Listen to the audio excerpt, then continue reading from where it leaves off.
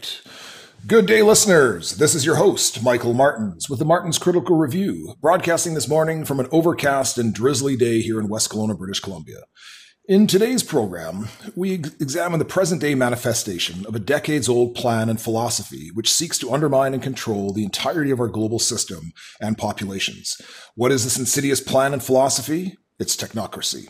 Joining us today is the well-known author Patrick Wood. Mr. Wood is a leading and critical expert on technocracy and its myriad of facets: sustainable development, the green economy, Agenda 21, Agenda 2030, and the historic origins of this movement.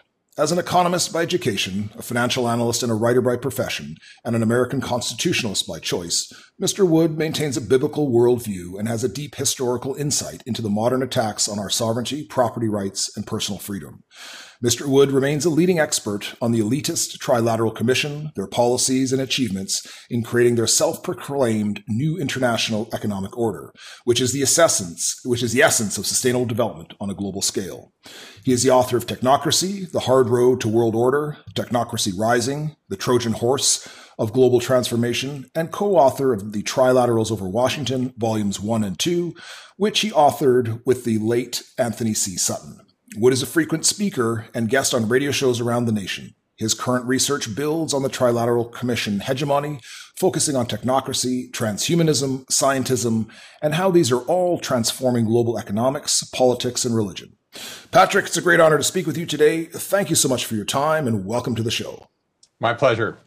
There's lots to talk about, I'll tell you. There sure is. And as you say, we've got a lot to cover today. But first, I'd like to get the listeners to learn a little bit more about you personally and your motivations. And if you could provide us with a brief personal history and perhaps describe how reporting and investigating the technocratic agenda has become such an important part of your life. Yeah, I began to write about globalization back in the 1970s when I was a young financial analyst in those days. And I had run across this organization during the Jimmy Carter administration called the Trilateral Commission. And it puzzled me because I kept running into them everywhere I went, or at least their members. And it was curious to me. So I started looking into it and using some of my financial analysis skills to follow the money. And I realized something was really wrong, but I just didn't get it. I didn't know what it was. I couldn't put my finger on it. Then I ran into Professor Anthony Sutton at a gold conference down in New Orleans, purely by chance. I would say by divine appointment, but we just kind of bumped into each other. It was very strange circumstances. And he was studying the same group and the same thing at that time.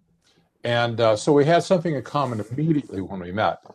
And we realized we had a big story together. And oddly enough, he had just been booted from the Hoover Institution at Stanford University because he was studying, writing, researching the Trilateral Commission and its membership.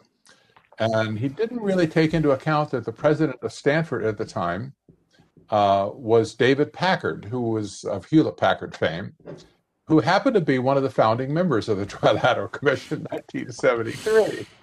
So when they got wind that, hey, old Sutton down there has got a big research project going on the Trilateral Commission, they said, nope, not on our watch. So they kicked him out. And he was very depressed because it kind of destroyed his career, his academic career. But we teamed up together. We started writing and we produced 2 books ultimately called Trilaterals over Washington. And so we really sliced and diced the whole globalization concept for years.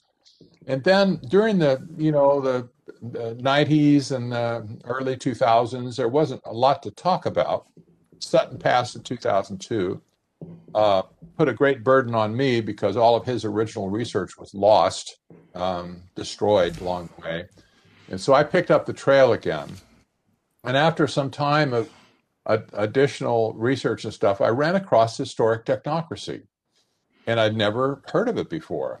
Just brand new to me. It had missed the history books, I found out later, for good reason. I won't, but it did. And so it's not something you would have read about, but I did some original research. And oddly enough, you'll appreciate this for Canada. The friend of mine from Canada helped me discover this. There was an archive on the original technocracy movement at the University of Alberta in Edmonton.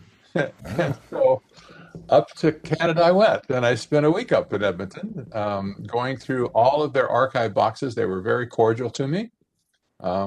They put me in a nice, comfortable conference room with a copy machine and brought out tray or cart after cart full of library boxes and said, when you're done with one, give us a jingle, we'll bring out another one. So I ended up spending a whole week there studying the original documents of historic technocracy from the 1930s. And I recognized that almost immediately that technocracy was an economic model, for one thing. And it was also the object of the original Trilateral Commission's, what they called the New International Economic Order. That was their catchphrase, their marketing logo, whatever. And neither Sutton nor I fully understood what they meant by New International Economic Order. We kind of thought, well, it's kind of like rearranging the deck chairs on the Titanic, same ship, different configuration. We knew they were gaming the system somehow. That was for certain. But we didn't really understand because we didn't know anything about historic technocracy. When I discovered that, I'll tell you, the alarm bells just started going off, the light bulbs popping, and this has been, my study and my writing and my alarm for these last many years now. I think probably 11, 12 years I've been on this trail. And actually longer than that now. But yeah, it's been a while. And only now are people around the world really starting to wake up to this technocracy danger, thanks to the pandemic, a lot. They see the signs of scientific dictatorship encroaching. And they're looking around. Maybe they don't know everything is going on, but they know something fishy here. Doesn't sound right, doesn't smell right. We're being played, and so they look around for answers. So it's finally comforting to see that legitimate journalists, writers, authors, professionals in various fields are seriously taking a look at historic technocracy and how it is fast forwarded into today's world. Yeah, I mean, and we're certainly, that's a very good point, that with the pandemic, it's almost afforded an acceleration of this agenda, if it wasn't completely planned as one of the facets of the program. Yes. I very firmly believe at this point that it was a planned event. Even if the virus itself was not, we could put that on the shelf just for a minute. The response to whatever it was, the pandemic, is clearly and pointedly and only engineered by these same people, this technocrat class of people who have plans for the world that very few people ever recognized, and now they're starting to see that. But this is a global thing. This the oddest thing. People still kind of think in terms of their own country. Well, it's happening in Canada, or well, it's happening in America. No, this is global. We need to see it that way. These people that are pulling the strings on this right now are not interested in any one country. If there is a country that has a border, it's merely a nuisance that has to be dealt with in their mind, because in the end of it, they don't want any borders anywhere, by and large. Or at least they want to control everything and make the borders irrelevant. So, yes, it sped things up. And, we could talk about that a little bit, about, how the switchover came to switch from global warming alarmism to virus alarmism. Sure, and we'll get to that in some detail. And I guess obviously there must be a level of vindication for you, because you have been labeled as a conspiracy theorist, and I understand that earlier in your career one of your books was blacklisted, and so I could see the smile on your face. You're all these things that you were talking about and trying to report are now in front of everyone's face. So you're no longer the tinfoil hat fringe lunatic. You are essentially a reporter who is not making up information. You're simply reporting the facts as you've assembled them, and here they are in front of everyone now. That's all it ever was. And we earned that title way back in day one, really. And when we started writing about the Trilateral Commission, we were swept to the left and the right, oddly enough. Some people, some of the elite said, well, we're left-wing nutcakes, and others said, well, we're right-wing nutcakes, but we were nutcakes. And they always positioned themselves in the moderate middle. Always. They were the centrists. They were the balanced and the fair and the reasonably minded people. And those other, people out there, the fanatics, they're crazy. And this has been the case ever since. They're still saying the exact same thing today. That anybody that takes a look at them and criticizes them, it's conspiracy theorist, tinfoil hat, and how dare they question us, we who are saving the world, we who have science behind us and we're applying the magic of science to the world. How could anybody have anything bad to say about us? Sure. So for those listeners who may be hearing this term technocracy for the first time, perhaps it's best to begin our discussion here with a brief history lesson on the subject. And can we examine how this idea came into existence and which individuals or organizations spawned it and promoted it? Right. If this was just some crackpot theory that a group of, alcoholics or something we're talking about in the back room, nobody would ever pay attention to it. People talk all the time, right? And crazy ideas are put out. Technocracy originated at Columbia University in 1932. This was the premier progressive university in the world at that time. And engineers and scientists at Columbia University collectively got together and they said, okay, guys, here's the problem. Capitalism is dead. Great Depression. It's going on right now. It's the worst time in history for us. It's up to us to save the world. And so let's put our heads together and come up with a brand new economic system that would be able to replace the economic model that we say is dead or dying, will soon be dead. That was technocracy. That's what they called it, Technocracy. And lest anybody think that it was a political system, they should just immediately discard that idea for the balance of our conversation. And here's why I say that. They believed that their engineering scientific skills to apply science to society was so definitive, so absolutely correct, that there was no need for a political structure in a country to represent the people of the country.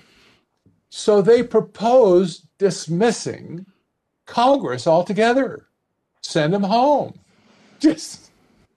They called on FDR at the time, President Roosevelt, just elected, 1933, to declare himself as dictator in order to implement technocracy straight up.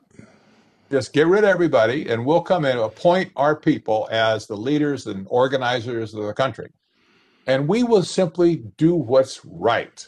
We will make good economic decisions. We'll take care of everybody. Everybody will have a job and we'll make sure everything is efficient and there's no waste in the system. And all this was just pie in the sky fantasy, utopia, daydreaming. But because it was Columbia University, it immediately got traction in the intellectual world across the world, but especially in North America. And by the way, the technocracy movement, Canada was huge. There was chapters, the whole organizational structure in each province in Canada. And British Columbia was probably the strongest and the biggest one. So, we had it in North America. At one time, there was over 500,000 card-carrying, dues-paying members to Technocracy Incorporated. That was a big organization. And that's, of course, when the population was much smaller than it is today. That's exactly right. Yeah. But there was a lot of talk. And, of course, there was a lot of despair in the world. The Great Depression really destroyed a lot of people's lives. And they were looking for hope, for anything that would just help, kind of get them back on their feet again. And technocracy at first looked like a good deal. They thought, well, if it came from someplace like Colombia, it must be good. Well, that's somebody suggested, in fact, somebody, I think, I forget if they graduated from Harvard or whatever, but some guy that had a really high ranking education. I said it came from Columbia University. He got this kind of concerned look on his face and just kind of thinking, and he said, "Did anything good ever come out of Columbia?" It was a good laugh. I don't know. Maybe nothing ever did, but they're still up to no good today. But Interesting. it didn't last very long at Columbia for a couple of reasons. But as it moved out of there, it spread across the country, across North America. It jumped from North America into Nazi Germany very quickly too. They started a chapter of technocracy. And the ideology lives on today. Clearly, it does now. You can compare the two, old versus today, and you can say, oh, there's a marker, there's a marker. Just kind of compare the patterns and the similarities and stuff. It's unmistakably, we're dealing with you could call it neo-technocracy if you wanted to, a new technocracy, but it's the same thing that they cooked up back then. Yeah, and of course, in one of your books there, I saw that the New York Times in 1933 linked technocracy and the Nazi leaders. I mean, that was pretty much a well-known fact. And they go on to say that without the technocracy fundamentals, a lot of what we saw take place in the Third Reich probably wouldn't have happened because that created sort of an impetus for their actions. Yes, that's exactly right. And what was, and there's quite a lot of history to talk about there. Something, maybe a project I'd like to have someday to really kind of flesh that out. And I've got quite a bit of research on it, just never really put it in writing. One of the odd outcomes of the Nazi Germany experience, the technocrats definitely were operating during that period of time to let Hitler do what he did.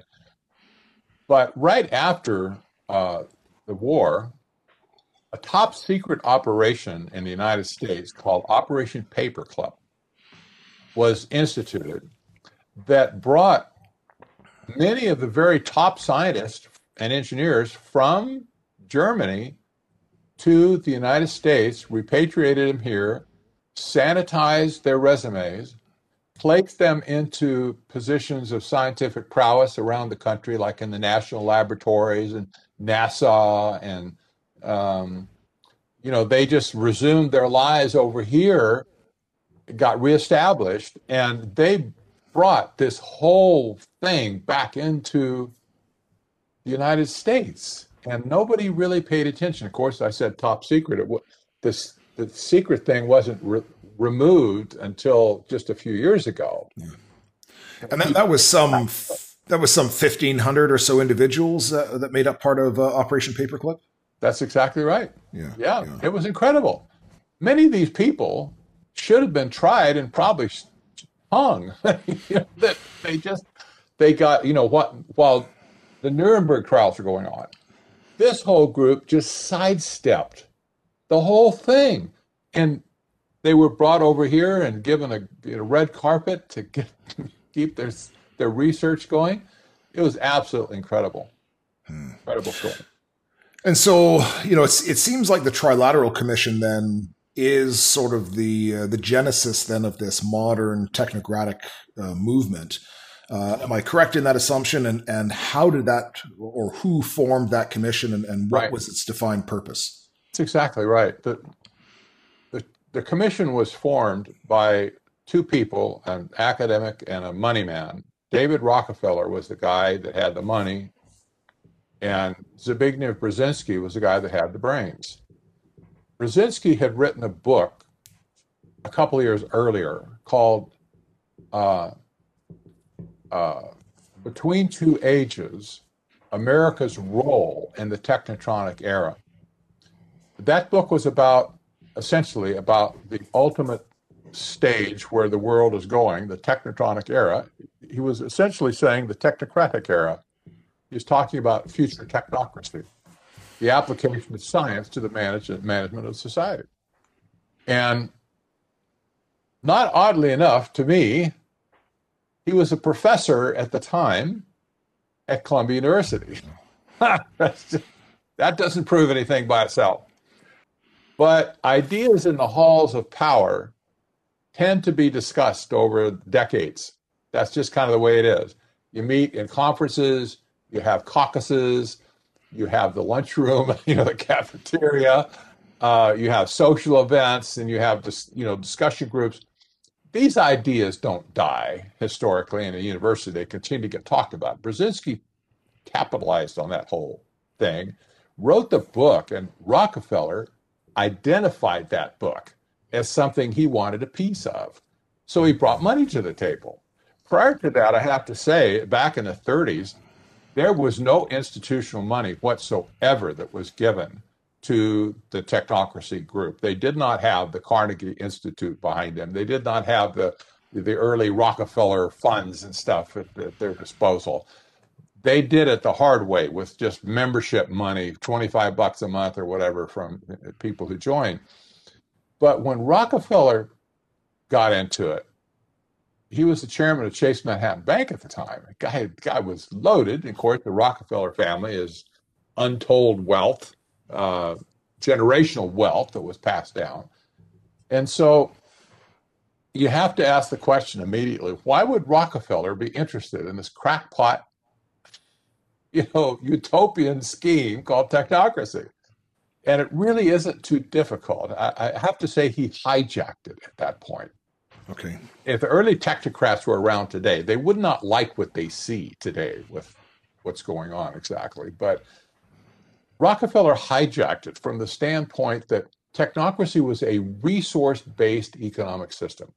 It was all about resources, the land, the timber, the farming, the oil, the minerals, everything that happens on the land. All wealth in the world has its original source in the land, in the resources involved in the land, right? Rockefeller understood that in the end of everything, if their family wanted to come out on top, they had to control the resources, all of them, not just a little bit, the whole enchilada. So this was really, even in the early days, it was the resource grab of epic proportions. That's where it started, a resource grab. Now, that really is kind of simple to understand in a way because many local cities have people in there that are trying to get a resource grab through scurrilous means to get a hold of property, take it away from somebody else, eminent domain, condemn it, and, run the people off or whatever. That happens all the time. Well, this was a resource grab on a global scale. That's why they call it the new international economic order. And of course, I guess skipping ahead slightly, an extension of that then is this whole, global warming alarmist movement, which has the exact same purpose, which is to sequester resources, in this case, fossil fuels, to an extremely limited few. That's exactly right. And I'd have to mention, see if I can find, here, I just got it here. The new international economic order was all over the literature of the early Trilateral Commission writings. And they had journals, they had a book there, a magazine they produced. But in 1974, and remember they started in 73, late 73, by spring, by May 1st, as a matter of fact, of 1974, the United Nations passed a resolution, a general resolution. It was number, see if I can get here just to document it. The resolution number was 3201. That's easily discoverable on the internet if anybody wants to look it up. Here's the title of this resolution: Declaration on the Establishment of a New International Economic Order. It's right. It's not hiding at all. Not hiding at all. I say hiding in plain sight. Now, certainly most people never connected the two things together, but where do you suppose they got this language? They got it from David Rockefeller, for Pete's sake, who had been very friendly. The Rockefeller family had been friendly with the UN since its inception. In fact, their their main building in New York is sitting on land that was donated by the early Rockefeller family for the establishment and building of that structure.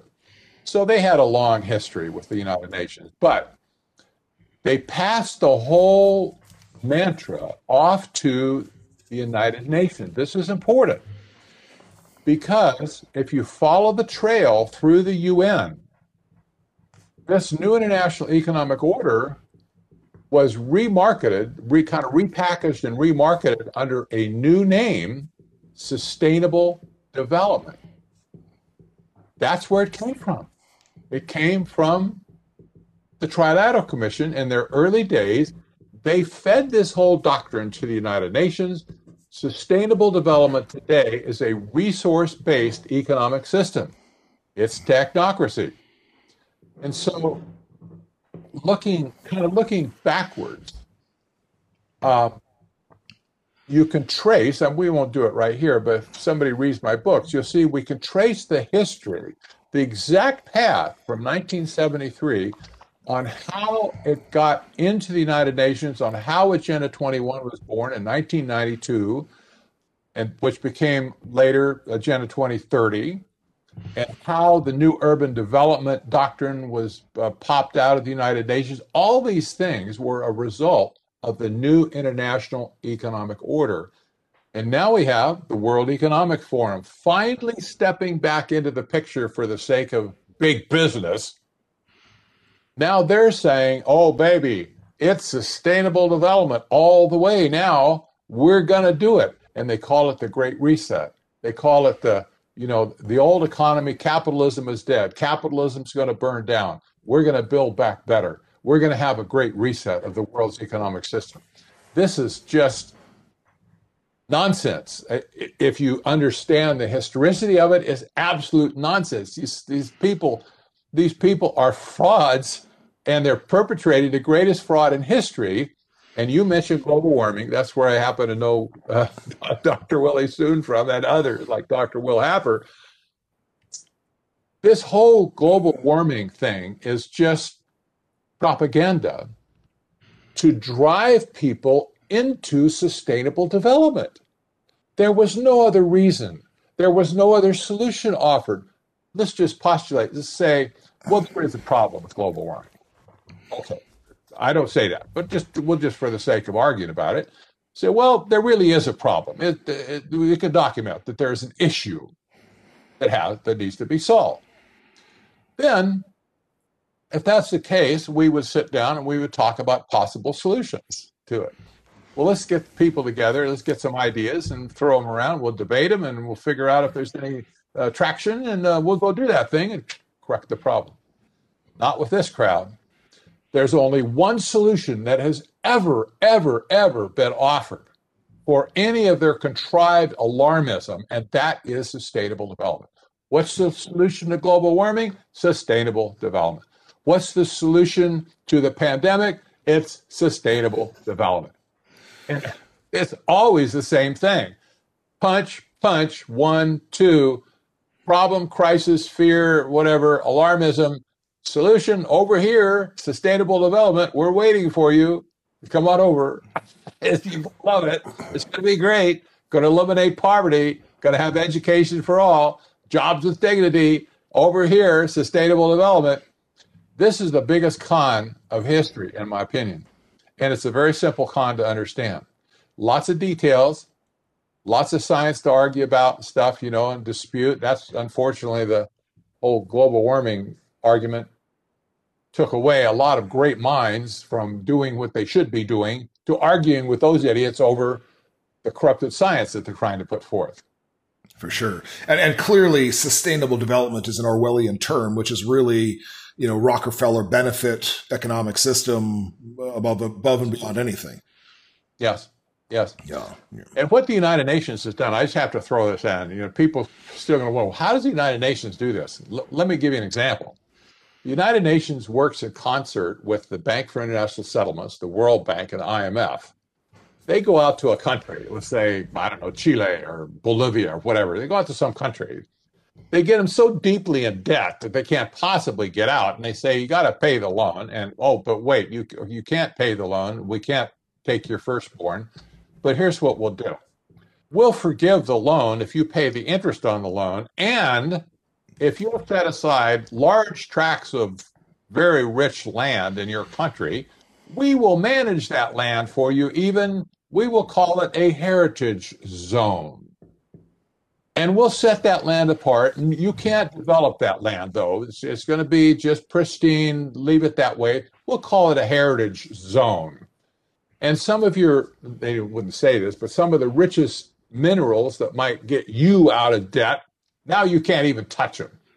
But we got the resources. Well, they've been doing these debt for land swaps all over the world. And people are buying into it because they feel like they have no choice. Countries are buying into it. This is a land grab. It's a resource grab. And every time you see it, I just wrote a comment this morning on a story on technocracy.news. The federal government in the United States owns 28% of the landmass of the United States. 28%. 600 million acres. Inconceivable. Why would any government need to own 600 million acres and basically put it off limits to anybody to go there? No trespassing signs all over it. Can't go near it. Can't touch it. Can't drill on it now. Biden just canceled, by the way, or Department of Energy canceled through Biden all new oil and gas leases on public land. No more for now. Oh, off limits. Can't do it. Sorry. Yeah. Oh, yeah. That's all on American soil, but we own it. Neener, neener. And we're not going to let you have it anymore. Sounds like some cold winters coming up, if that's the case. Well, I tell you, it is, because we as humans need the resources of the earth to survive economically. And I would add physically. Yes. Sure. So when you met Anthony Sutton, you'd mentioned that you were both following up a situation with the Carter administration. And I understand that was sort of a pivotal moment where perhaps the Trilateral Commission began to hijack the executive branch of America. Is that correct? They did, as a matter of fact. In fact, it was so pronounced that at one point in time, every member of President Carter's cabinet except for one, was a member of the Trilateral Commission. Every single one. Oh. Jimmy Carter himself was a member. So was his vice president candidate, Walter Mondale, who just died recently. And there were other people surrounding his cabinet that were members of it as well. But here you had a clean sweep. And at one point, 70% of the United States contingent of the Trilateral Commission was involved in the Carter administration. It was really a clean sweep. Wow. But sorry, carry on. Pardon? Sorry, carry on. I had another question, but carry on with that statement. Well, it wasn't a political takeover. It wasn't a political coup. And I have to stress this, that they said it themselves. We didn't quite accept it initially, but I do now fully, that they were not after political power. They were after economic power. America was the greatest economic driver in the world. We were the ones that were moving and shaking everything in the world, economically speaking. If they could get their hands on the economic policy-making structure in America, they could foster or create their new international economic order. And that's exactly what they did. Example, the United States traditionally appoints the president of the World Bank when one is up for renewal. Europe, on the other hand, gets to appoint the head of the IMF. That's just the courtesy that's been established since they were formed. In the years ensuing from Jimmy Carter up until, say, 1996 or so, there were 8 members. Hang on a sec, I got to cancel a call here. Sure. There were 8 members or excuse me, 8 people who had been appointed to the World Bank presidency. 6 of those 8 were members of the Trilateral Commission. Wow. During that time, there was 12 U.S. trade representatives. Those are the ones that do all the trade agreements, right? To negotiate the trade treaties and stuff like that, like NAFTA and CAFTA, and somebody suggested SHAFTA, which is just a joke. But the U.S. trade representative, there were 12 of them across the years. 9 of those were members of the Trilateral Commission. You kind of get my drift here? They were after not the United States government political structure, which they hate politicians by and large. They have no use for them. But in this case, they could get a hold of the economic engine of the world and use it and twist it and shape it and manipulate it into the image they wanted to see come out the other end. And this is what we're looking at today.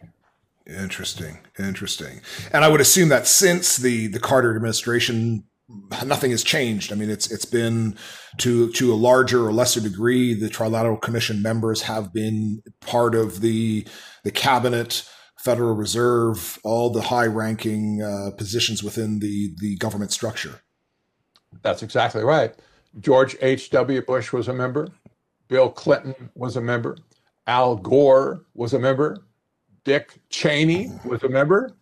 When Obama came in, he wasn't a member, but every one of his national security apparatus, like the director of national security and so on, the whole cabal around him that sheltered him were members of the Trilateral Commission, and it just went on and on and on. And we had a little bit of reprieve during the Trump administration, although there was still some influence there, but it wasn't a wholesale influence like it was in previous administrations. But now that Biden has taken over, they're back. They're back. They're all over the place again, and there seems to be no escape. And this is an important point to make. The Trilateral Commission these people have never operated on a left-right basis. They could care less about that. They've had smooth sailing with conservative administrations as well as left-wing administrations. Doesn't matter to them. They had both sides of the aisle covered as they moved through this whole thing to create a new international economic order. Interesting. And we mentioned FDR in passing briefly, and then he was sort of the technocrats are trying to promote him as the dictator of the United States. Are they trying to do the same with Sleepy Joe? And are his 40-some executive orders essentially dictates from the new puppet dictator of America? I haven't seen any writings coming out to suggest that. It's easy to kind of tongue-in-cheek suggest it, but there's nothing in writing. There's nothing substantive that I can find that would suggest that. And on the other hand, you can say they've got everything they want right now. Why would they need to do that, today? And you look at who's controlling things right now. Who has the power, and it's not hard to realize that the medical technocracy part of this right now has an incredible power in the world and in the United States and in Canada too, as I understand. They're calling the shots. They're calling the policies. They're the ones that are basically destroying the economic systems of the world. You look at people like Anthony Fauci in our country. This guy's a pure technocrat, 100% technocrat.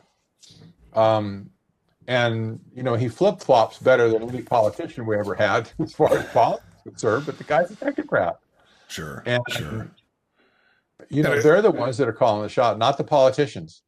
Yeah, and of course in Canada, I mean, since our administration was elected in October 19, there was a Parliament didn't sit because typically they don't, they have a long, lengthy break at the taxpayer's dime, and then enter 2020 and the pandemic, and so obviously that's too scary to go to work. And so we've been essentially ruled from the PMO's office, by and large, for this entire Castro administration. But now we're seeing it even ramp up even further. And, given the ties between some of the people, particularly our version of Fauci, Theresa Tam, her links to the CCP and the WHO are undeniable. And one has to wonder, who is really dictating what's happening here or directing the puppets to do their bidding. Yes. There is a great backstory, by the way, to China that escapes almost all political scientists today. But some people who were around during that day, the mid-70s, will remember that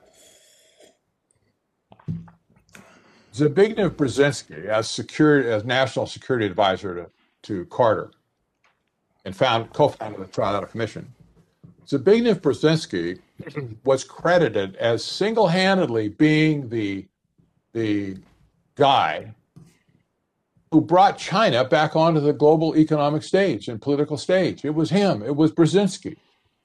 There were other people that had a hand in it, like Henry Kissinger, even while he's working for Nixon. But historians now credit Brzezinski as being the one who endeared himself and vice versa to Chairman Deng at the time. And China looked like North Korea at the time. It was a train wreck, miserable place, dark place, brutal dictatorship.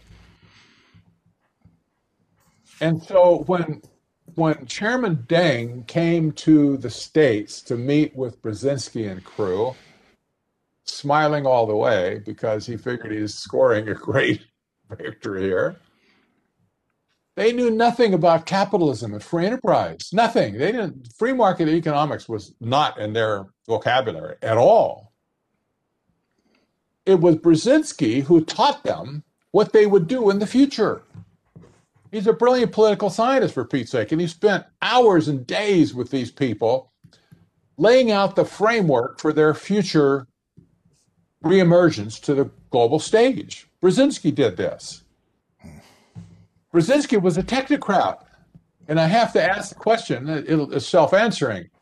Do you think Brzezinski could have, at that point, presented Chairman Deng with free market economic theory, or would he seed him with technocracy, you see?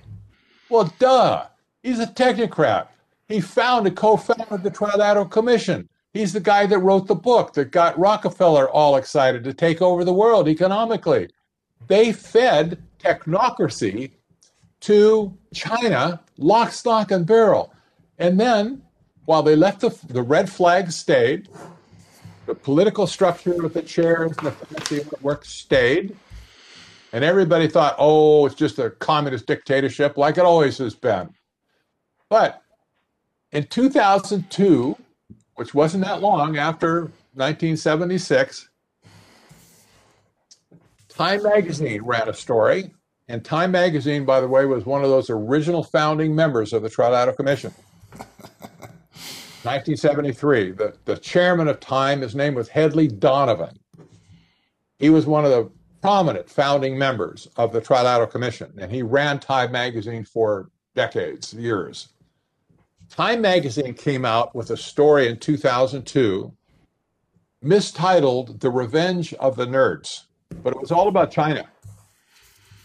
And in it, the writer claimed, in proper historical context, using historic technocracy as an example from 1932, the article said bluntly, China is now a technocracy. Bang! That's exactly what Brzezinski set out to do. So you look at China today and you say, is China a communist dictatorship? Of course, most people think, yeah, it sure is. They call them the Chaikovs, Nobody considers that China is just hiding behind that red flag. But they're a technocracy today. They're running society like a supercharged engineering project. and they're exporting it to the world. In fact, I just posted an article the other day that they've got their hooks into British Columbia right now with cameras and social credit scoring systems and stuff that are monitoring your Chinese citizens and other innocent passersby that might happen to go to those places to get captured on camera. They're exporting their technocracy system to anybody that will take it in the world, by hook or by crook. Sometimes legitimately, sometimes it's just clandestine, but they're doing it in South America. They're doing it in Africa. They're doing it in Europe and Canada, certainly. And they're also doing it here in the United States right now. And of course, the members of the Trilateral Commission and the technocrats, as you suggest, they don't see nation states. They don't have there isn't an American, there isn't a Canadian, there isn't a Chinese. They're all people, and they're all to be subjugated and dominated, and be some sort of cog in the bigger wheel for this grand plan. Yes. Let me just read you a short quote from Brzezinski's book, Between Two Ages, just to reinforce what you just said. Please. No, few people got excited about this back then, but now it makes perfect sense. Here's what he wrote. The nation state, and this is 1970, right? He said, the nation state as a fundamental unit of man's organized life has ceased to be the principal creative force. International banks and multinational corporations are acting and planning in terms that are far in advance of the political concepts of the nation state, close quote. And that's 40 something years ago. Yeah. Yeah. That's exactly, that was their plan then, is their plan now. You wonder why is the American southern border wide open again? That's why. They don't want borders. They don't want nation states. Same thing happened in Europe, by the way. Sure, absolutely. Absolutely. So technocracy proposes a completely different economic system, one that has never been implemented in history. What are the basic tenets of this system? I mean, we kind of touch base on them in bits and pieces, but can you give us a clear definition of that? Absolutely. When we say control over resources, that's kind of a obscure concept, I suppose. It really doesn't have much image to it. But there was a book. Just give me a second here. Let me grab this book off the shelf because it's instructive.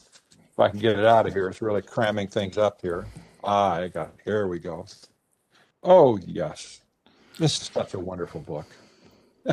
Look at this book. This is about 1,200 pages. It's called The Global Biodiversity Assessment.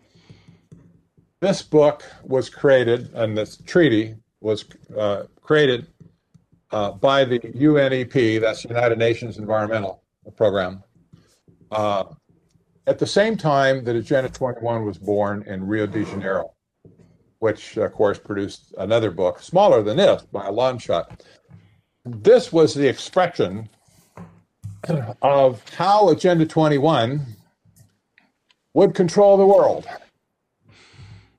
1,200 pages of absolute craziness. And they determined in here, they made proclamations on everything that would be sustainable and everything that would not be sustainable. And we had to do away with all the non-sustainable stuff. And we needed to do things that are, sustainable. So in that process, in this book, if you were to read it, you can see I've been through it and had a few markers and footnotes, right? And I wouldn't recommend it. Oh, I shook my desk. I wouldn't recommend people just run out and buy this for light reading. If you do, don't read it at night before you go to bed. But you use it for a doorstop. It's really heavy. In it, they proclaim things like cattle ranching has to go, man. Cows give gas. They produce methane. Red meat's bad for you. No more red meat. Got to get rid of cattle. Got to get rid of golf courses. Oh, I don't know if you play golf up there in Canada. I expect some people do. A lot of golfers down here in Arizona. Golf courses are unsustainable because they use too much water when you have to water the grass. So we need to get rid of golf courses. Well, what about your carbon footprint on where you live? Do you have a house that really is too big and just inefficient for you? If you're just you and your wife or something, you got the two of you, you got a 2,500 square foot house. That's not sustainable. Forget that. Do you have a gas stove in your home? Oh, that's unsustainable. You need to have electric stove. Do you have a swimming pool? That's not sustainable. You got to get rid of no more swimming pools. You have to just have the backyard with gravel in it, I suppose. I don't know. Do you have grass in your front yard? How much percentage-wise to the size of your house? Oh, that's too much grass. You have to cut back on the grass in front of your house. It's unsustainable. And this goes on and on for 1,200 pages, for Pete's sake, dictating what the policy is going to be in the future under this resource-based economic system known as sustainable development. This is absolutely insane. We're talking about the smallest minutia of detail in human existence is going to be micromanaged by these idiots to tell you exactly what you can and cannot do. They want to tell businesses what they can make, and if it ain't sustainable, you ain't going to make it, and we're not going to give you the resources to make it. And we're going to tell you consumers what you are allowed to consume. And if you consume more than your fair share, and we will decide what your fair share is, if you consume any more than that, you will be punished for that. This is exactly what China's social credit scoring system is all about. It's precisely what it's all about. Right. Yes. I had Dr. Tammy Nemeth on the program a couple weeks back, and she's written a very interesting report focused primarily on the Alberta energy industry and how these foreign powers, World Economic Forum, Council of Rome, et cetera, have been influencing the decisions that are being made in Canada about our energy resource. And there's some very interesting quotes, from Christina Figueres saying why would you need more than one sweater? One jacket is enough. And when you dig through, particularly the EU Green Deal, these type of comments which you're making are detailed down in their minutia, including a proposed tracking of carbon consumption, a cap and trade for individuals, and I'm not sure what happens when you breathe. Let's say you're exercising too much and you're breathing out too much carbon. What the penalties are. Maybe you don't get to take the bus that day, or now it's a bizarre, over-regulated, highly micromanaged view of the population. It's very foreign to the likes of you or I that embrace freedom and liberty. It is, and I have to say, to understand the mind of a technocrat, you have to dig deep. I've done a lot of that. I want to understand, get inside these people's head to try and figure out, how do they work? How do they think? But if you were to go back and read, for instance, the Technocracy study course, which was the Bible back in the early 30s, it's on the internet, it's been scanned, and anybody can download it and read it. But if you go back and look at it, you'll get the idea very quickly that that the philosophical view of man is very low. It's very deprived in the sense that they view us just as like a herd of cattle in a feedlot, where we exist to be managed and controlled and herded, and where we can just survive, but not a whole lot else. They wouldn't want to open the gate of the feedlot and let people just wander out where they want to go. This kind of worldview, that people are no better than cattle, that they're no better than two-toed salamanders in some poor farmer's field somewhere,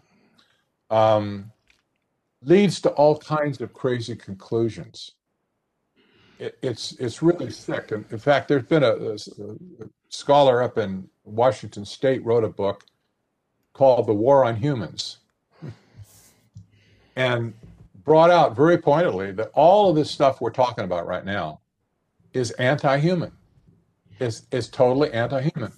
We are carbon-based life forms, to use an old phrase from Star Trek. We are carbon-based life forms. We need carbon to survive. We breathe out carbon dioxide. The plants convert that to oxygen so that we can stay alive on planet Earth and have food to eat from, the plants that create the food. We need carbon. Without carbon, we're all dead. And this is a war on carbon. And a war on carbon is a war against humanity. There was one British professor, a woman, 2 years ago, who wrote a book. The name of the book escapes me. I'm sure I forgot it on purpose. But her conclusion in the book was to save the world. The only way to save the world is to let the human race go extinct. Yeah. She wrote a whole book on that. That's madness. What? Yeah. What is that all about? Let the human race go extinct? That's going to save the world? See, this kind of twisted thinking is it's all over the place, but it's absolutely insane. And you brought up one of my favorite characters, Christina Figueres. I've tracked her for years. Yeah, I just say she's a piece of work, but she's a technocrat. She is a class example of she's a world-class technocrat. Back 4 years ago now, while she was still with the UN, she was a mucky-muck with the UN, as you know. She did a press conference, and these words came out of her mouth. I had to listen. I listened to it before it got taken down off the internet. But she said, direct quote, "This is the first time in the history of mankind that we're setting ourselves the task of intentionally, within a defined period of time, to change the economic development model that has been reigning for at least 150 years since the Industrial Revolution," close quote. That's what she said. This just amplifies everything we've been talking about here. They have a death wish for free market economics. They're going to kill it. They're sworn to kill it. This is a statement that's just unmistakable. And they have the means to kill it now. And they have the means, like with the World Economic Forum, to do this big reset Green New Deal thing, if they can pull it off. And in the meantime, people just say, "Oh, we need to get the UN out of the United States. Get rid of the United Nations. Let Canada have them or somebody, but get them off our shore." That is so trite, and it's so minimizing to even think in those terms. These people, at their core, especially the bigwigs, people like the Christiana Figueres of the world and the executive director of the UN and so on. These people have a thread of unvarnished evil running through their being. And we need to get a grip on this. The people and normal citizens in the world need to get a grasp of what is going on here. This affects all of humanity. It's not just your country, your state, your province, your group, your city. This is everybody on the planet that they're going after. And so, Patrick, I've got to ask at that point. I mean, you're a God-fearing man and identify yourself as a biblical scholar. I mean, are we at a point in time here where this is actually the battle of good over evil? I mean, and furthermore, my observation of the world and things that have happened in the past. I mean, it clearly seems that there is evil, there is a demonic force that certain members of society have worshipped. And of course, we mentioned the Nazi regime, which, we know that they were involved with occult and black magic. If we dial it back to the time when Cortez was invading Mexico. Montezuma was in the height of his madness of murdering 100,000 people a day. That isn't a human tendency.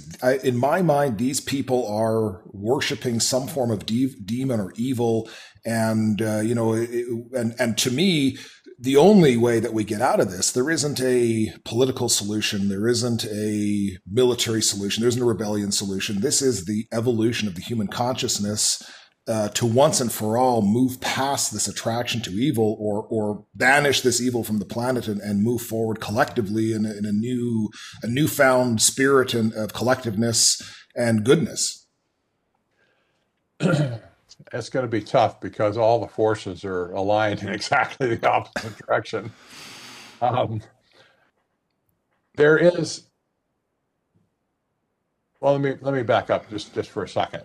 It doesn't matter who you are on planet Earth, in my opinion. You will worship something or someone. This has been true throughout history. Humans have an innate desire to worship. And we see different religious groups, of course. We see Christianity, we see Islam, we see Hinduism and Buddhism and so on, are all worshipful groups, if you will. They're worshiping something or someone. In many cases, people simply worship idols, physical idols, like they did in Old Testament days when they had a golden calf and they worshiped that. Well, say, well, it's just a golden calf. It didn't even speak, but they worshiped it for whatever reason. They had to. Today, there's a lot of talk about, especially within the technocrat core, that they are not, well, they're anti-Bible, for instance. Don't want anything to do with it because they believe all truth is discovered through science. There are a few religions that focus on science that kind of get along with that idea, by the way. Not Christianity. The Bible is very clear and definitive on what it says about how, the regulation of man, et cetera, et cetera. But the founding philosophy of both transhumanism and technocracy is found back circa 1800 by the French philosopher Henri de Saint-Simon. Saint Simon. He wasn't a saint, that's his name, Saint-Simon. I thought for a long time somehow he'd been sainted, but he wasn't. He was a French philosopher. He had all kinds of ideas that were radical for his day, and he is now acknowledged as being one of the founding fathers of both transhuman movement and the technocrat movement. And here's what he said. He said, "A scientist, my dear friends, is a man who foresees. It is because science provides the means to predict that it is useful, and the scientists are superior to all other men." That's pretty radical. Sure is. He proposed a priesthood of scientists and engineers who would minister to the God of science. Pure and simple. He wanted to do away with all Christianity, most of which was Catholicism at that time. He wanted to get rid of all that stuff and put science up as a god and worship science. And the scientists and engineers would be the priesthood that would interpret what science said so that the rest of the peons of the world would know what they need to do with their lives.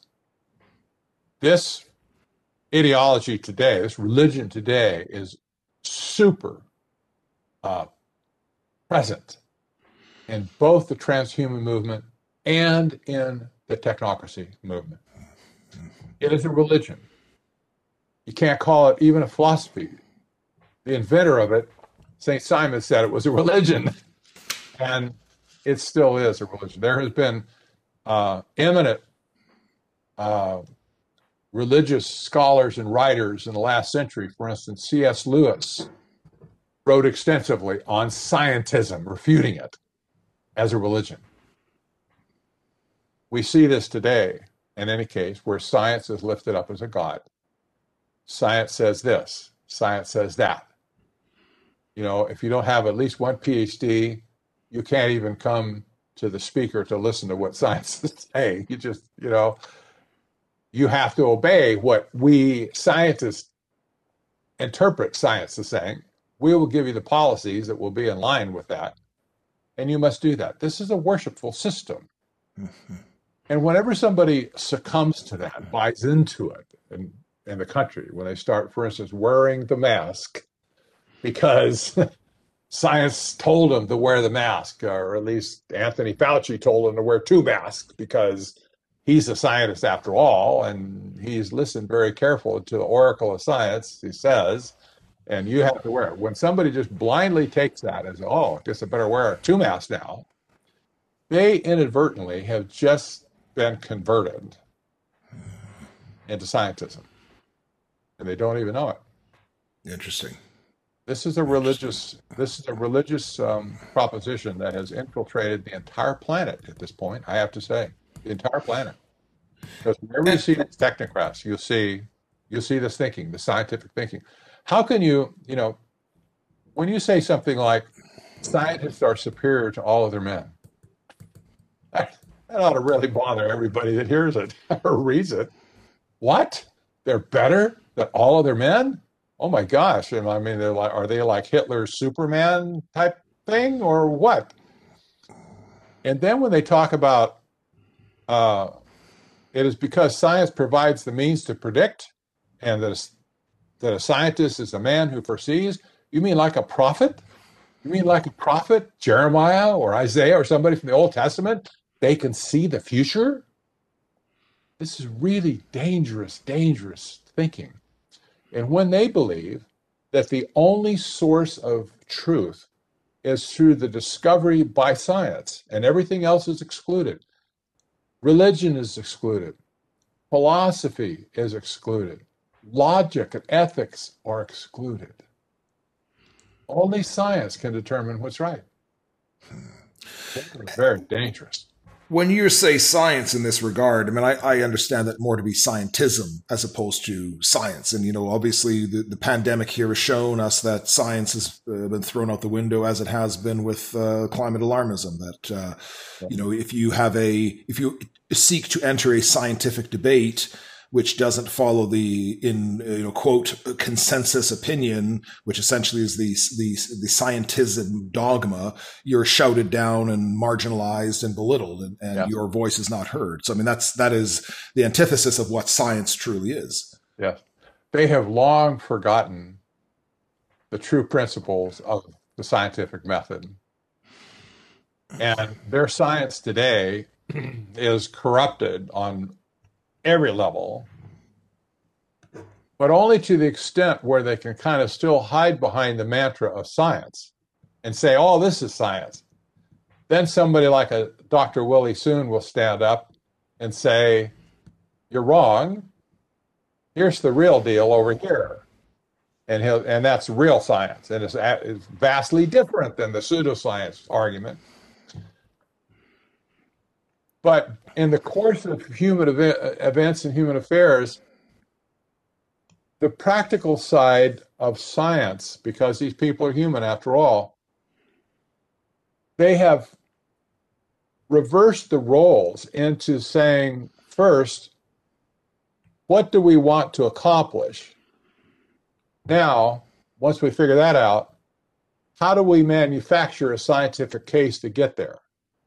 It's backwards. It's backwards, yes. Real science would first say, what do we observe here? What do we see? What can we prove? How do we know this theorem is correct? And once we prove it, what does it mean to us? That's why philosophy, by the way, has always been so intricately woven into science, into real science and real mathematics. You find a lot of mathematicians, PhD mathematicians also have undergraduate degrees in philosophy. They're very tightly connected. Yeah. And certainly Willie Soon is an astute pupil of philosophy, and which seems counter to what you would imagine a gentleman with that type of mathematical skill has. But he is based in that fundamental reasoning of philosophy, and I think that makes his arguments even more powerful. It does.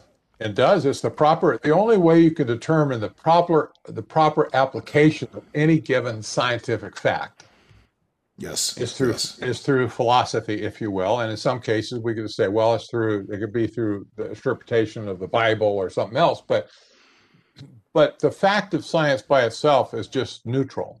It's just an Yes. observation. Well, that's what is. Gravity is what is. You don't have to understand exactly how gravity works to know what you need to do about it. Don't jump off a tall building. It's bad for you.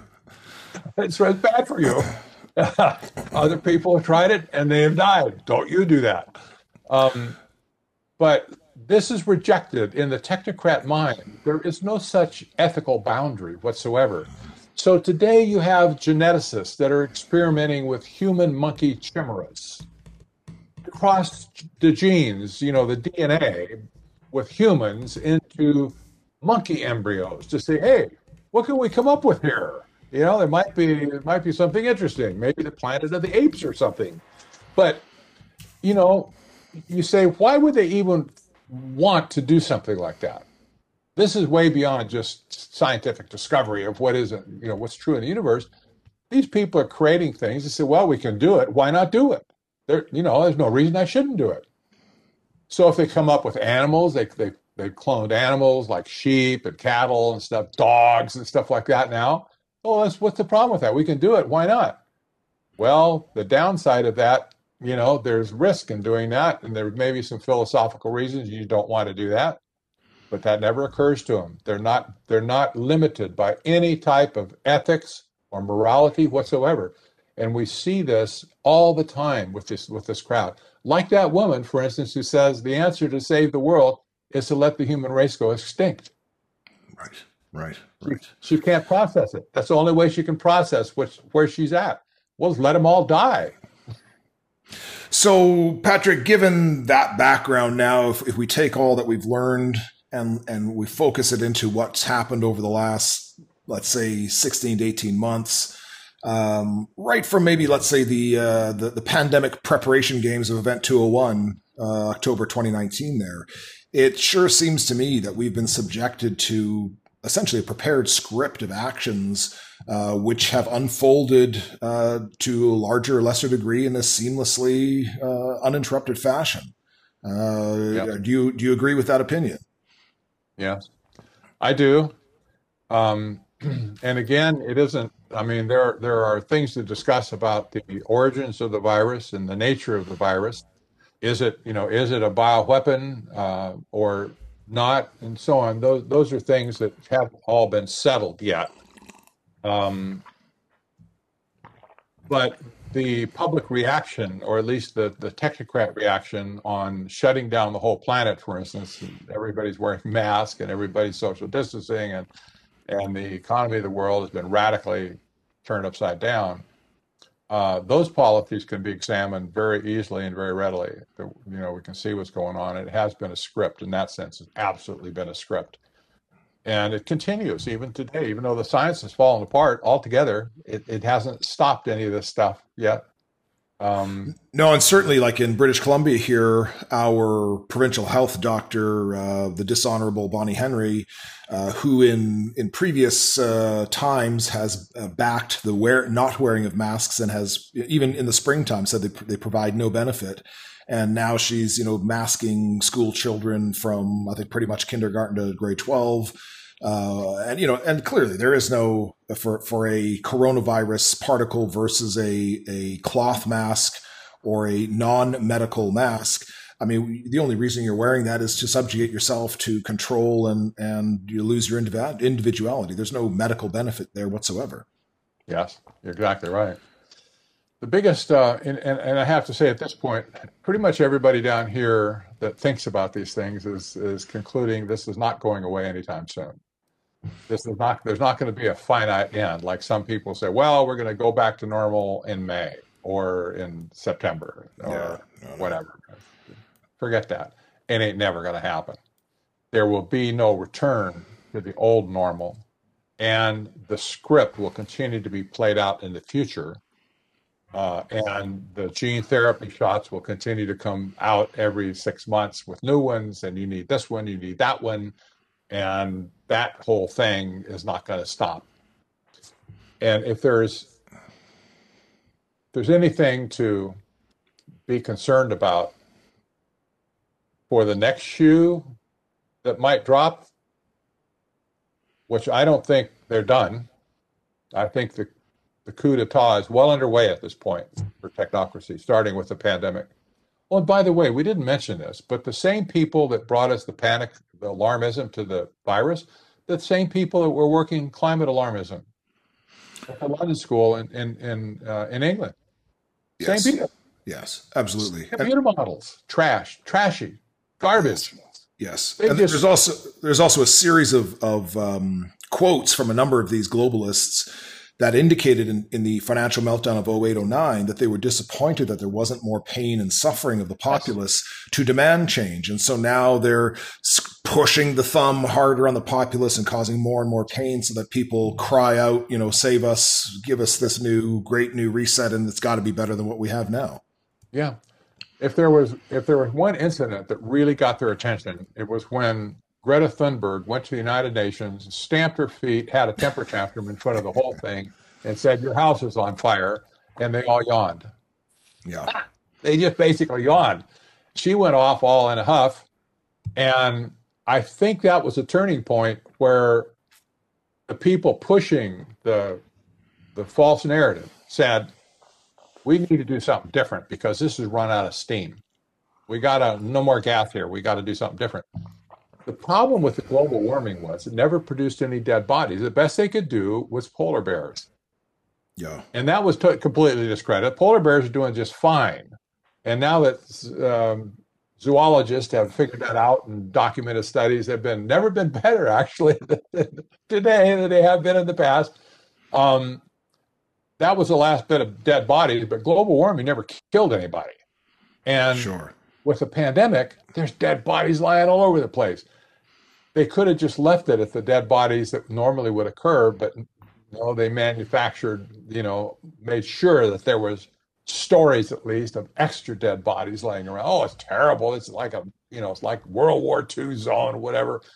And people were scared to death, and they just completely panicked. And the global alarmism crowd was so thrilled by this that they can now do anything basically they wanted to do. And that's just when good old Klaus Schwab started to reassert himself with the economic salvation of the world. It's over here, folks.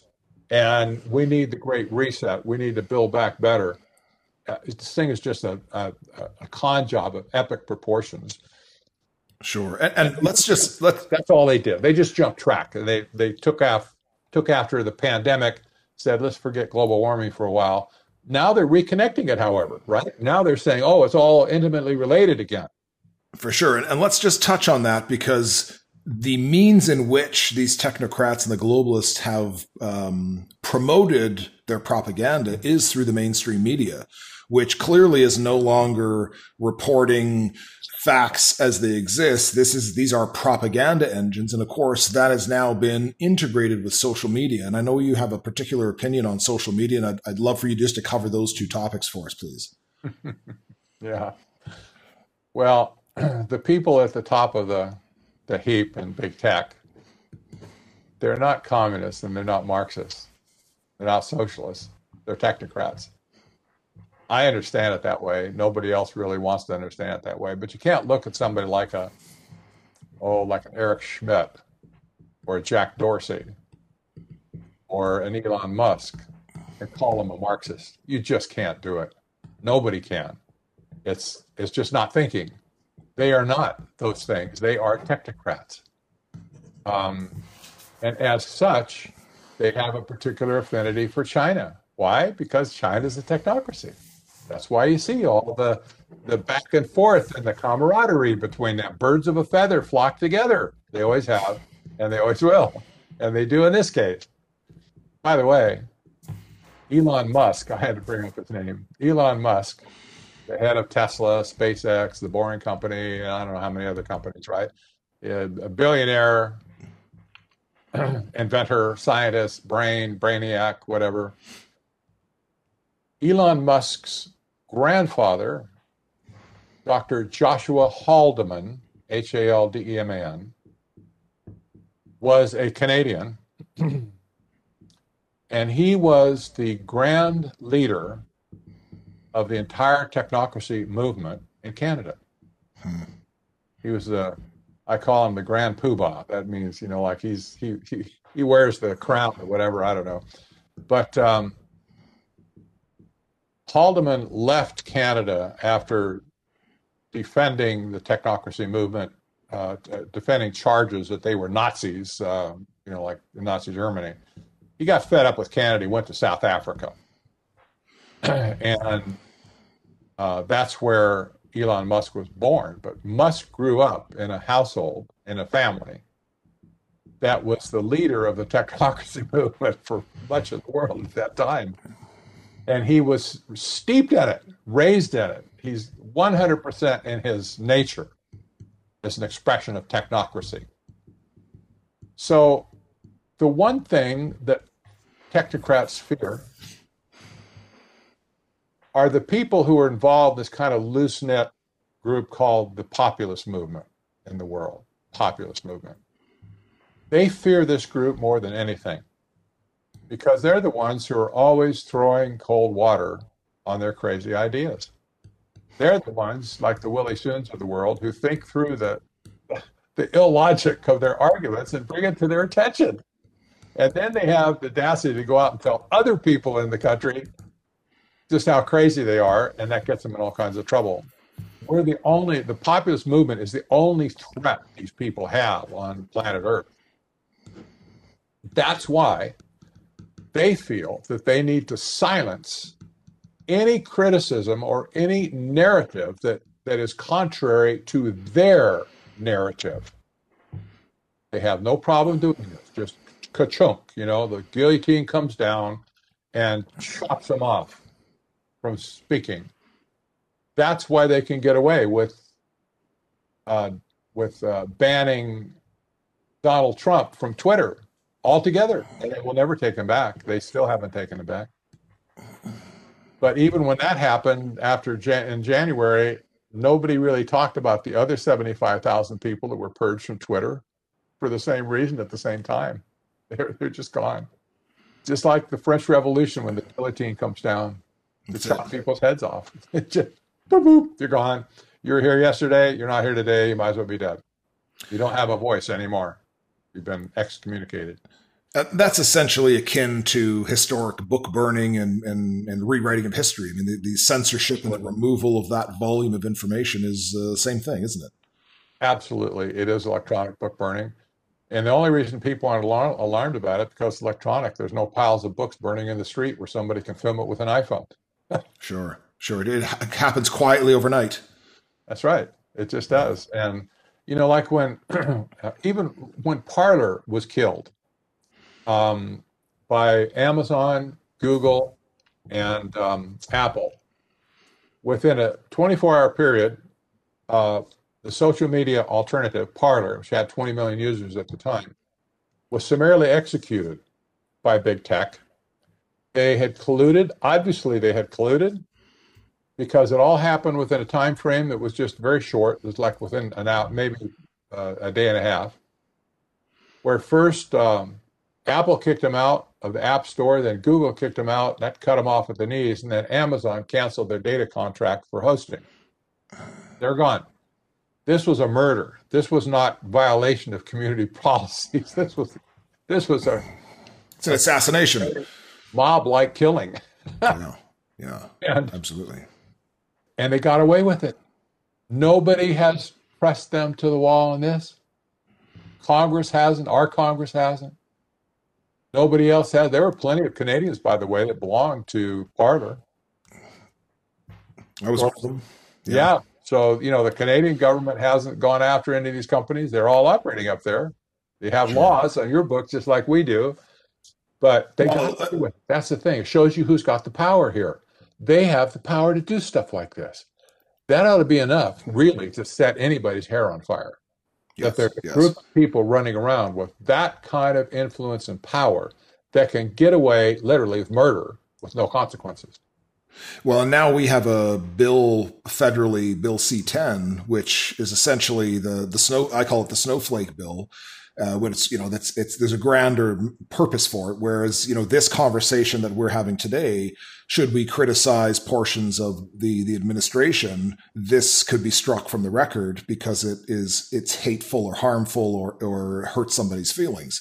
And, really what that is doing is preventing any form of public discourse and shaping the opinion into a singular opinion that exists.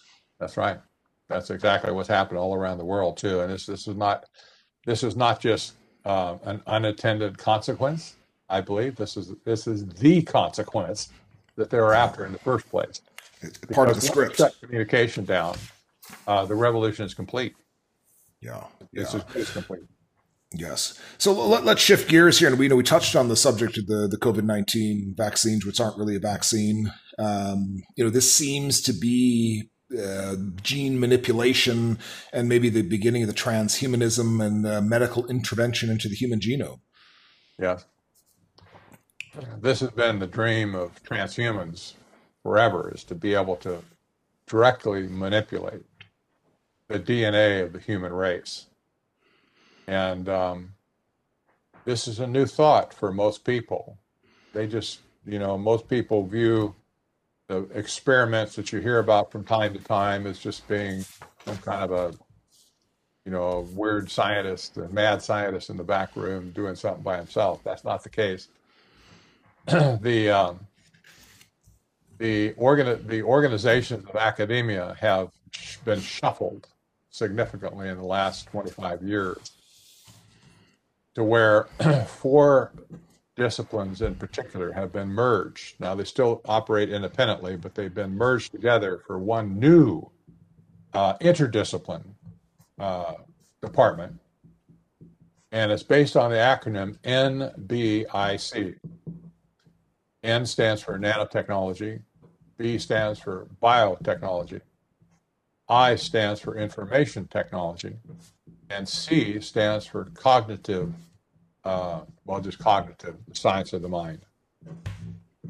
And NBIC has brought these various disciplines together on the premise that everything is digital in the end, like DNA, for instance, is a digital language to them, programmable digital language.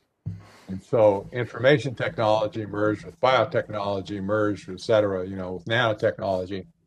All of these things have been refocused in the universities of the world to focus on the transhuman goal of extending life on Earth.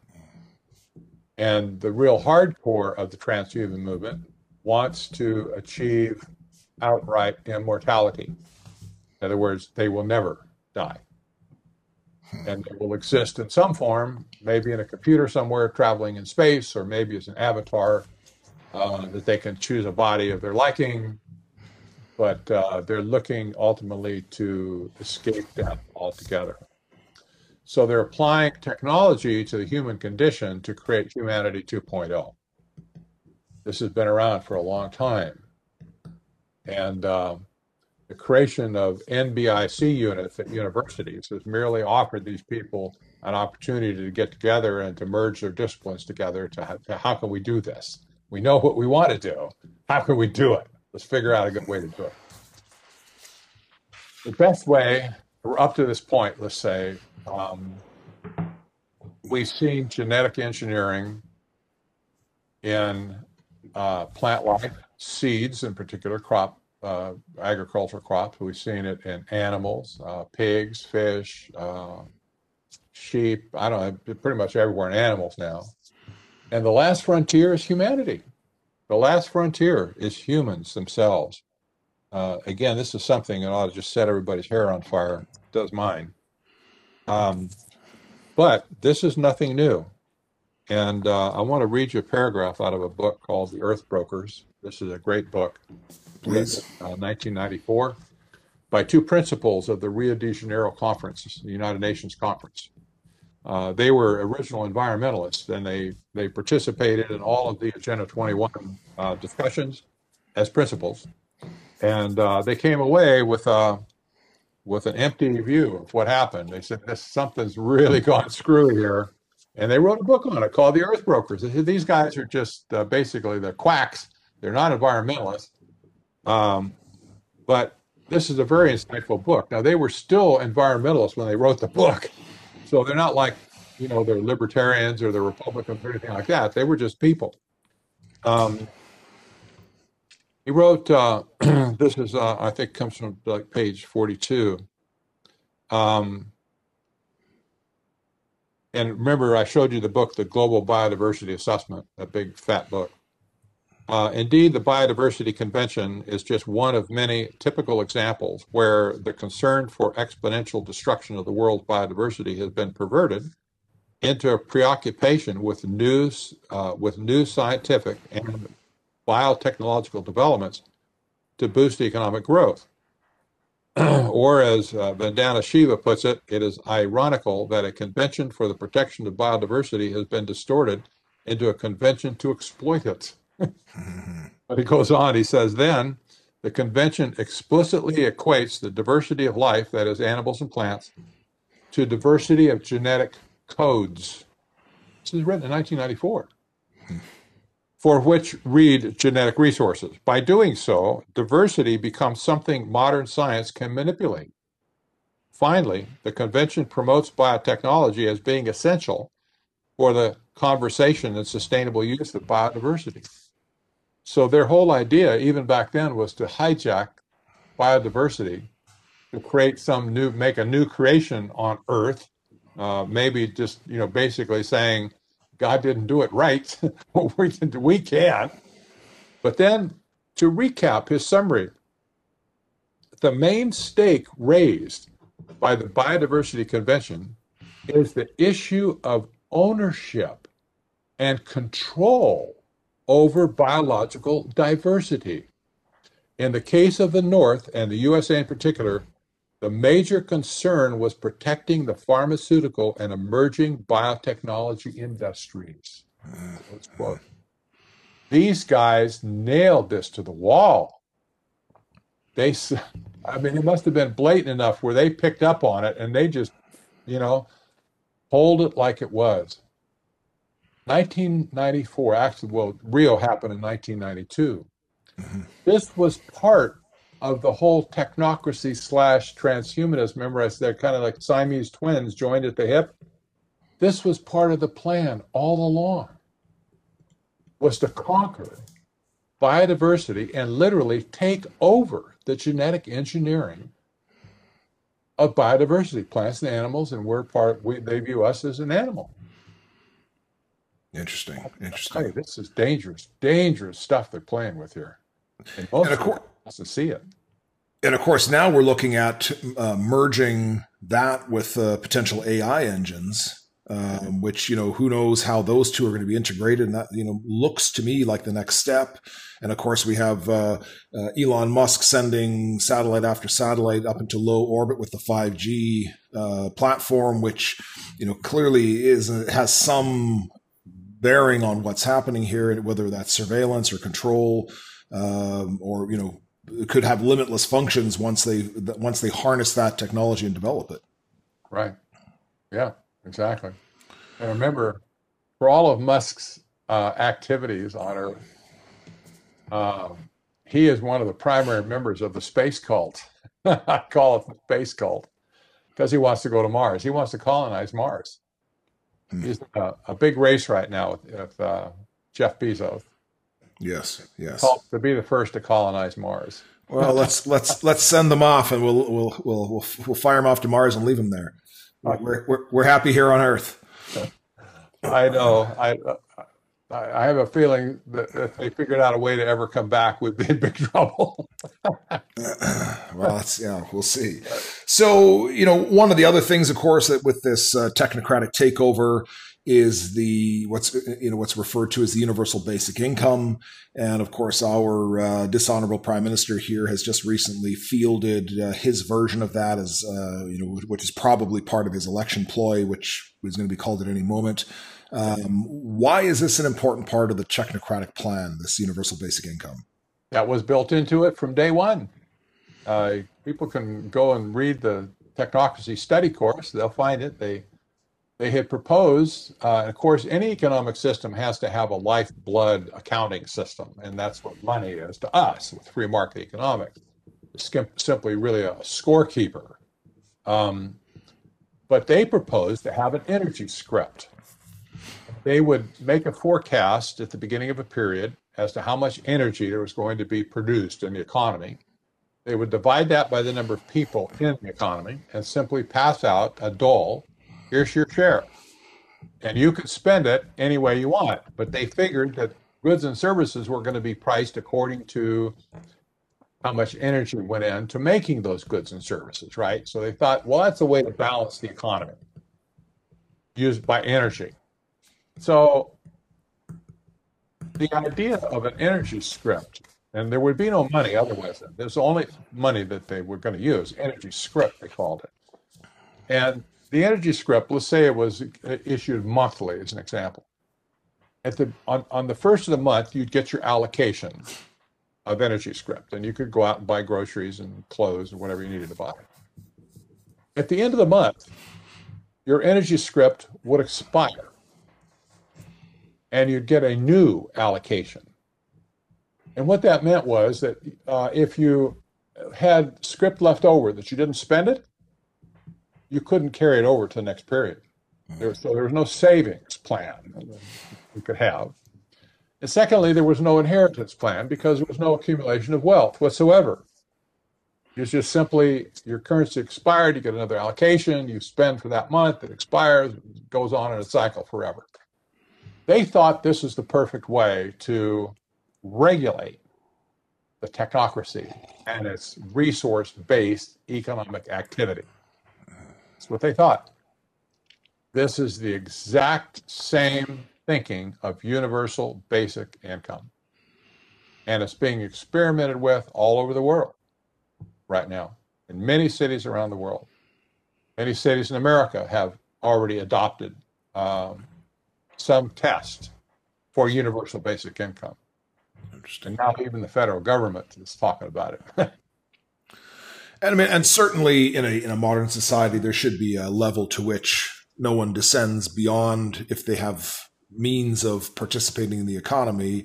You know, we certainly don't want to see scenes like we see in India where there's, legless people begging for alms and this type of thing. But to have, in a situation here again in Canada with what we call the CERB, which is this economic relief bill, we have a bunch of millennials sitting at home in their parents' basement playing video games 12 hours a day, earning their $2,000 a month. And that seems to be okay for them. Right now, perhaps there isn't the jobs for them to do, but there's probably something for them to do, even if that's out in the field tree planting or something constructive and productive other than biding their time aimlessly. And I think as well, there's another aspect of that, which is vote buying. You've got a series, and of course, again, probably what Biden is doing, letting the immigrants flood in from the south. Our administration here is looking to allow something like 400,000, people to jump the queue that are in the immigration queue, which brings hopefully 400,000 votes towards the administration. So I think there's a couple different things going on there as well. There is. And there's different iterations of it as well, but it really all boils down to one thing, and that is you become a serf of the state. Absolutely. And if the state decides, like it did, FDR did this back during the Great Depression, he said anybody who wants government benefits has to go out and do something for work. So he created the WPA. And people went out and they built roads, they built rock fences and rock walls and stuff. I mean, they made work for them to do. If you want to get benefits, you have to go do this. The governments of the world will do this again. There'll come a time when they say, you know what, no more time in the basement for you. You're going to do something if it's just pick up trash on the street, on the road. Yeah. You're going to push a broom to clean the gutters. You're going to do something. Sure. And at that point, you have no choice. You say that's your work. If you don't want to keep up your monthly check, you're going to have to do that. You will be literally a slave of the state. And yes. Kind of using that word again probably needs a little more underscore. In America, at least, we did away with slavery a long time ago. Many countries, however, still practice slavery in the world today. They're not pretty places to go to, and they're not pretty places to observe, to see, but there's still a slavery in the world. We conquered slavery a long time ago, and even though there's some, under society slavery going on today, like sex trafficking and child trafficking and stuff like that, by and large, we don't have any institutionalized slavery in America left.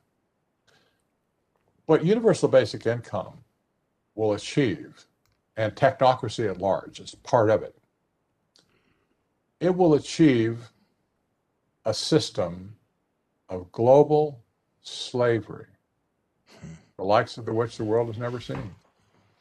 I called it years ago neo-feudalism, because anybody that's ever studied the Dark Ages and what feudalism was all about, where the landlords owned everything and the peasants owned nothing, and they lived at the instance of the landlord, and their life was very tenuous. There was a reason they called it the Dark Ages, because it was very dark for humanity. Well, this is headed towards neo-feudalism, if you will, where the resources of the world now are controlled by a few oligarchs, technocrat oligarchs, and where the people of the world will own nothing.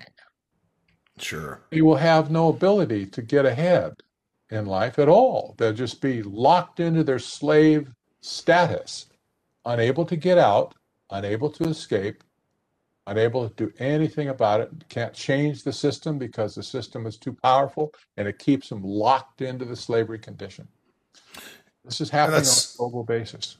Yeah, that's, of course, Carl Schwab's famous line of "you will own nothing and you will be happy," which, one must ask, well, who will own it and who's going to benefit from that? And right. there is an answer to that, which is, as you suggest, there will be these new feudal lords, which will be the minutiae of the population, with everyone else as their vassals and serfs. Yeah. But the key to that statement is I listened to that young lady a dozen times at least saying that I own nothing and I'm so happy. You'll own nothing and you'll rent everything, but the things that you rent, pay-per-view sort of mentality, the things that you rent will be with the UBI that you get from your government. And if they decide to give you 80% of what you got last month or 120% you got this month, you don't have anything to say about it. Right. You get what you get. And you'll be happy for it because you'll need it real quick to go out and buy rent some things just to keep alive. Yes. Gosh, it's crazy. So in your opinion, then, is the American Constitution the singular barrier to the globalists implementing this Orwellian nightmare? Only in the sense that the populist movement globally is the barrier. The Constitution at this point is only deemed important by this populist movement. It's not a magic amulet, but it happens to be the flag, if you will, that the populist movement in America waves. There was a populist movement in Europe, however, France, Germany, and some of the smaller countries. There was one in Great Britain. It's since been crushed. And they're trying to crush it in Europe as well. But in America, where we still are populated with many, many gun owners, and we're talking tons of ammunition and stuff, where they just can't come out here and take us over.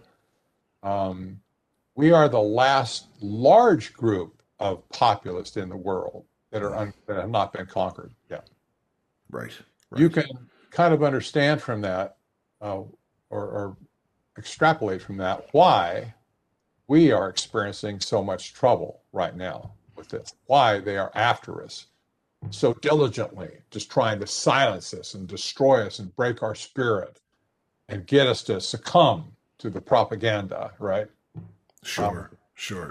But we scare them to death. You know, if there was a Dr. Frankenstein movie, well, there was back in the 30s, I forget. But at the end of the movie, the peasants came out to the mansion of Dr. Frankenstein where they had pitchforks and shovels and torches, and they're going to do business with the good doctor who was terrorizing their city. We represent to these people the torches and the pitchforks, whatever.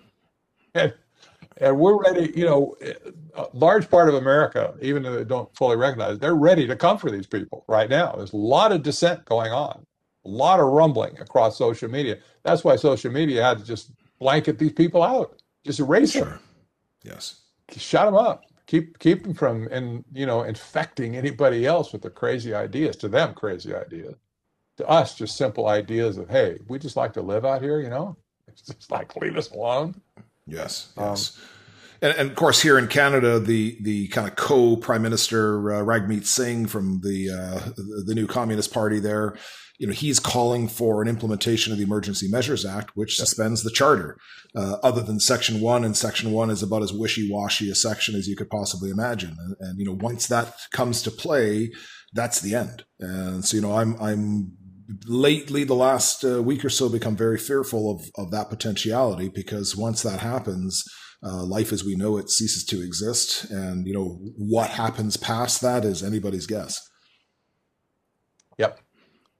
I know we have a big task ahead of us, and the only thing I can see for America at this point, and by the way, I get emails from all over the world from people that are watching like Technocracy News. 50% of our traffic at Technocracy News is outside the United States.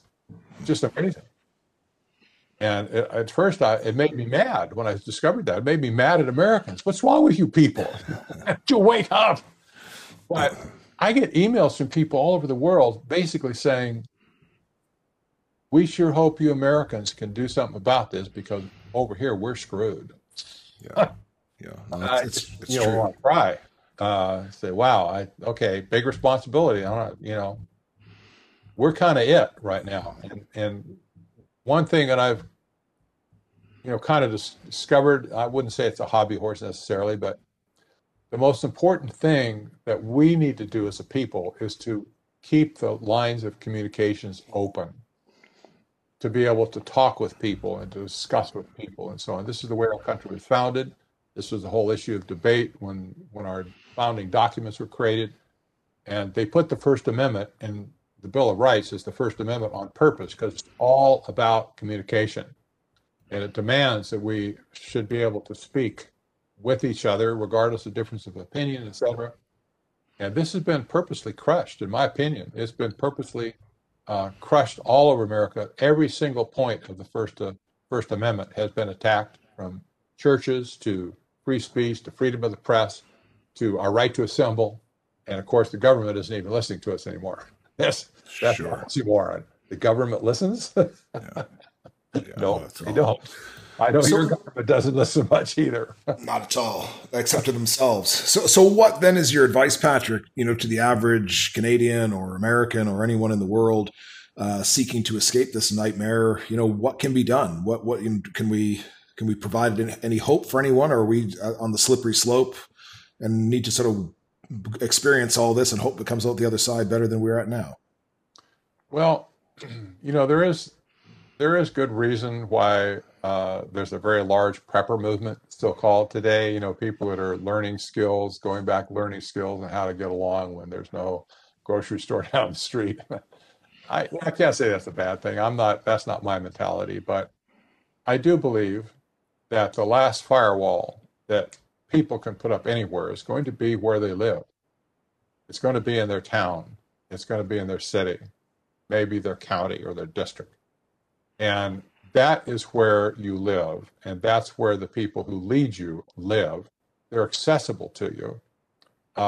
And the local community is the only kind of last molecular level of society that you can drive this wokeness out of, and this philosophy, this mentality out of, and set up a barrier in your community so that it cannot come in again. And I'll give you an example. I know it's kind of oblique statement, but the city of New Orleans, for instance, a few months ago, the city council there banned facial recognition. Boom. They banned it. No more. At the same time, they also banned pre-crime software, which had been implemented by the police department. They said, no, we're not going to do that. Get rid of it. Other towns have done similar things, but I just use that as an example. The city level still has incredible power to defend the citizens that live in the city. And it doesn't matter if you're a large city, a small city, or anywhere in between. You could be a city, live in a town of 5,000 people. You still have a city council, you have city borders, and you have a city council that can pass binding resolutions on anybody that comes close to your city. And people need to do that. They need to realize that the influence that they have right there and get back into their community and start talking. I do believe over the last 20 years that as good people have been forced into silence, self-censoring, if you will, where they're just afraid to go out and talk with people.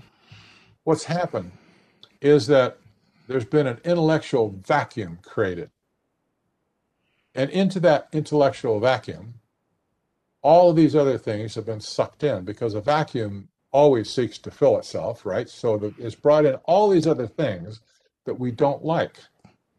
This is why they're here, is because those people that were hiding in their, whatever they were hiding in their basements, they weren't out there mixing it up and saying, we reject that idea, we reject that program, we reject that initiative, we reject that Agenda 21, whatever, blah, blah, blah. That zoning thing. People were just absent. The only way to drive it out is to do the reverse thing again, become active and drive those people out of our space and reclaim it. And don't worry about the city down the road. Don't worry about your state. Don't necessarily worry about your national government. You spend too much time on it, it's just going to, may end up being a waste of time anyway, like it is here right now. But, aside from maybe just casting your vote, get the heck out of the way and go back to your local city and start mixing it up with the leadership there. Get to know them, get to understand them, interact with them, tell them what you don't like. If they don't, just flat out say, well, we're going to have that general plan, and the heck with you, get out of here. I don't want to talk to you anymore. Okay, now you know who you need to get rid of in the next election. Get rid of them, and browbeat them out of existence, whatever. But you don't want them creating public policy in your community. And there's school boards, there's fire boards, there's water boards, and committees all over the place. Most all of which are wide open for citizens to go in and get a seat at the table. They could do it. Our director of training, by the way, at Citizens for Free Speech, has a statement just kind of to kick things off when she teaches her communication course. If you don't have a seat at the table, you are what's on the menu for dinner. That's true. Yeah. Well, let's leave it there today, Patrick. It's been an outstanding discussion, very enlightening. There's a lot of very scary information there, and I think that's your closing statements are very powerful, and that people need to become active, have their voice be heard, even if it's not maybe the populace or the common consensus opinion. If you found some information, you need to make it others aware of it and push for change. Otherwise, change will be pushed upon you. Yes, that's exactly right. It's time to stand up. Time to get a backbone and stand up. And for men, hey, be a man again. Don't leave it to all your women to do your fighting for you, for Pete's sake. How about you get up and do something, And thank God for the women that we have in our society that are still fighting for liberty and stuff. But it's time for the men of the world, of our country, for sure, to rise up and get a backbone. Yeah, amen. And so, Patrick, if people would like to know more about you or your work, where would I direct them? Well, technocracy.news is where my professional website is, and citizensforfreespeech.org is our local activist organization. And I realize that, for Canadian viewers, that doesn't have a lot of application, although we do have a lot of people joining or just to watch to see what's going on, but we can't really help them directly, you understand. Nevertheless, we invite everybody to come, and the issue of free speech really is not just an American issue, it's everywhere. Sure. In Canada, you have a boatload of free speech issues that you need to get around. But if we can't restore communication, proper communication, we're all doomed anyway. I mean, there will.